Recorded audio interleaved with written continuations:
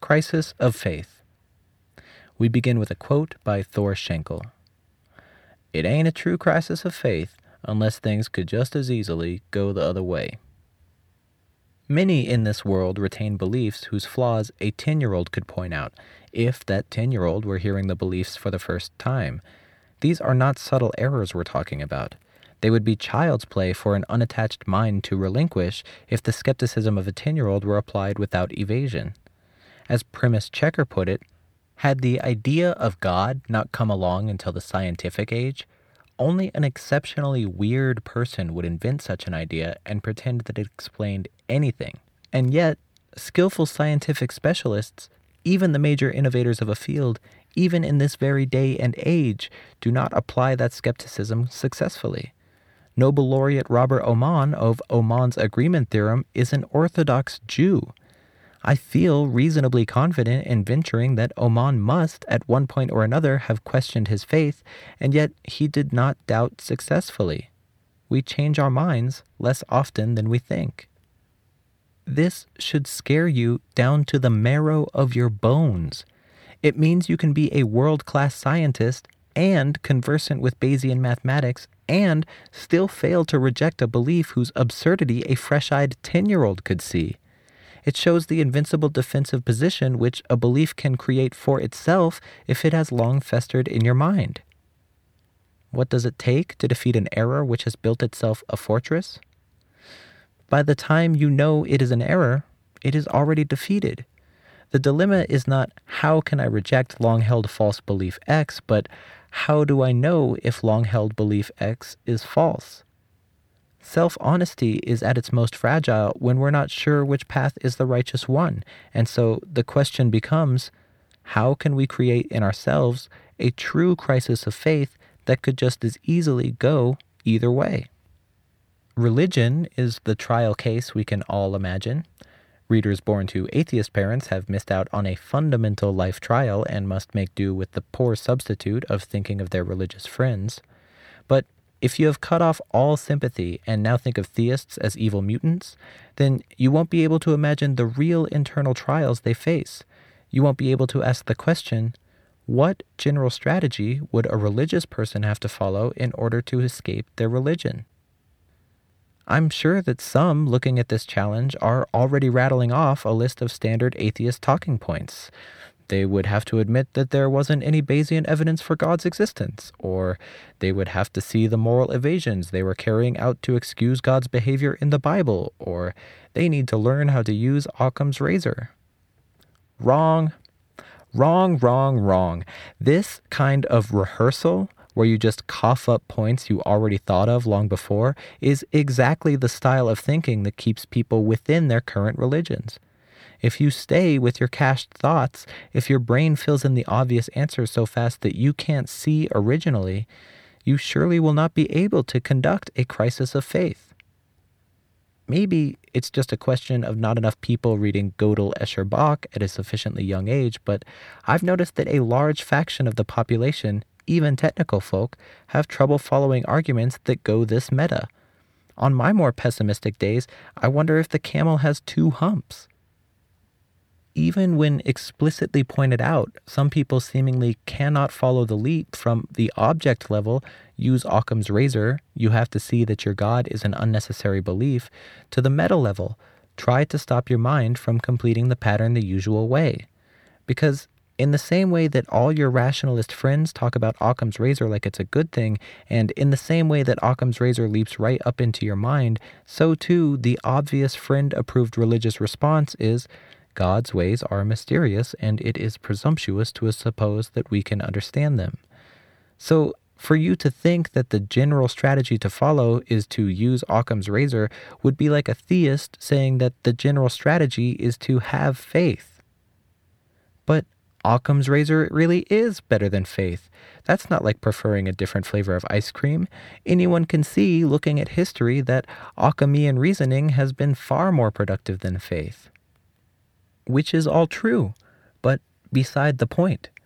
The point is that you, saying this, are rattling off a standard justification that's already in your mind. The challenge of a crisis of faith is to handle the case where possibly our standard conclusions are wrong and our standard justifications are wrong. So, if the standard justification for X is Occam's razor and you want to hold a crisis of faith around X, you should be considering if Occam's razor really endorses X, if your understanding of Occam's razor is correct, and if you want to have sufficiently deep thoughts, whether simplicity is the sort of criterion that has worked well historically in this case or could reasonably be expected to work, etc. If you would advise a religionist to question their belief that faith is a good justification for X, then you should advise yourself to put forth an equally strong effort to question your belief that Occam's razor is a good justification for X.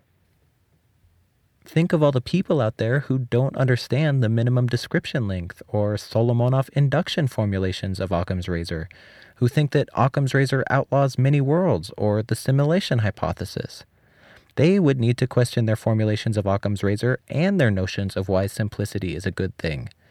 Whatever X in contention you just justified by saying Occam's razor, I bet it's not the same level of Occamian slam dunk as gravity. If Occam's razor is your usual reply, your standard reply, the reply that all your friends give, then you'd better block your brain from instantly completing that pattern if you're trying to investigate a true crisis of faith. Better to think of such rules as, imagine what a skeptic would say, and then imagine what they would say to your response, and then imagine what else they might say that would be hard to answer. Or try to think the thought that hurts the most. And above all, the rule, put forth the same level of desperate effort that it would take for a theist to reject their religion. Because if you aren't trying that hard, then for all you know, your head could be stuffed full of nonsense as ridiculous as religion. Without a convolusive, wrenching effort to be rational, the kind of effort it would take to throw off a religion, then how dare you believe anything when Robert Oman believes in God? Someone, I forget who, once observed that people had only until a certain age to reject their religious faith. Afterward, they would have answers to all the objections, and it would be too late. This is the kind of existence you must surpass. This is a test of your strength as a rationalist, and it is very severe. But if you cannot pass it, you will be weaker than a 10-year-old. But again, by the time you know a belief is an error, it is already defeated. So we are not talking about a desperate, convulsive effort to undo the effects of a religious upbringing after you've come to the conclusion that your religion is wrong. We're talking about a desperate effort to figure out if you should be throwing off the chains or keeping them. Self-honesty is at its most fragile when we don't know which path we're supposed to take. That's when rationalizations are not obviously sins.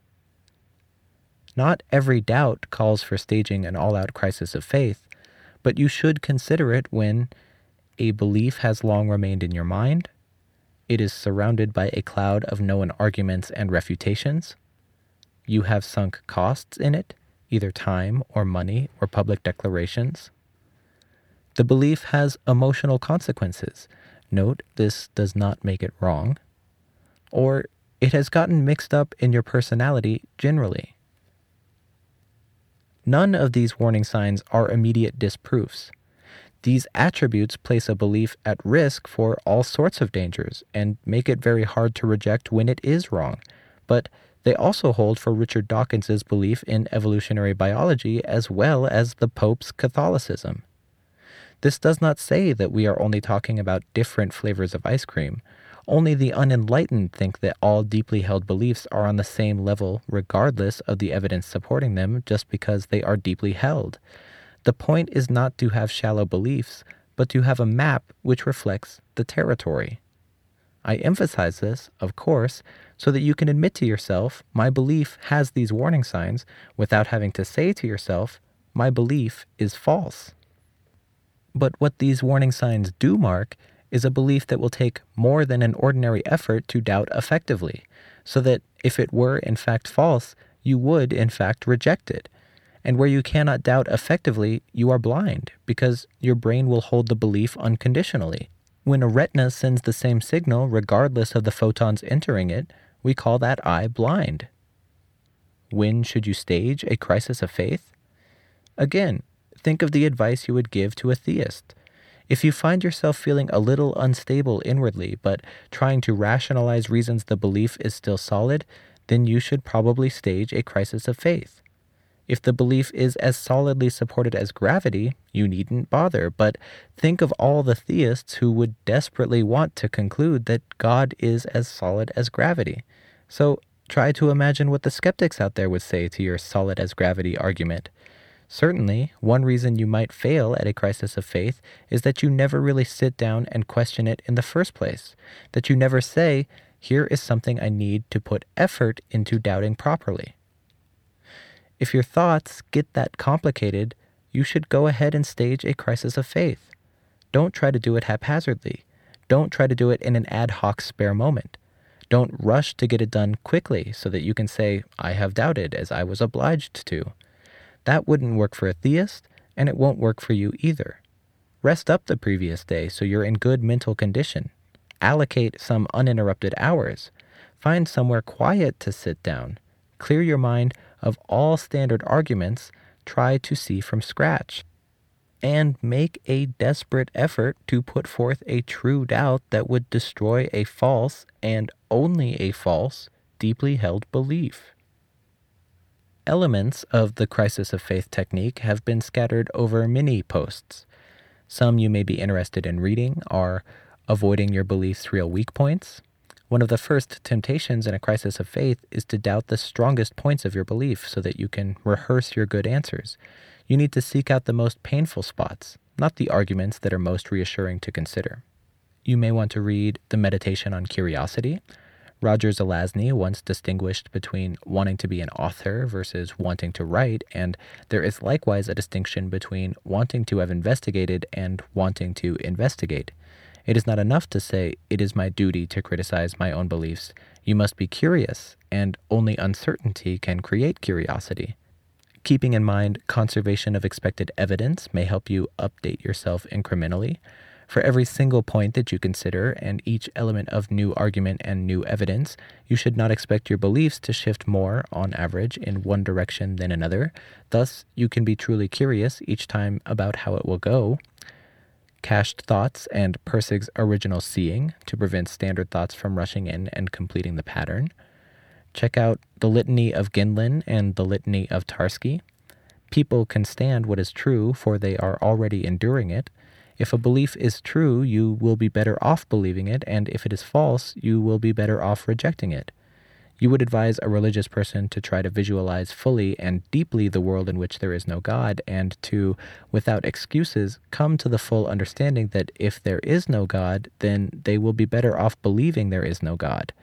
If one cannot come to accept this on a deep emotional level, they will not be able to have a crisis of faith. So you should put in a sincere effort to visualize the alternative to your belief the way that the best and highest skeptic would want you to visualize it.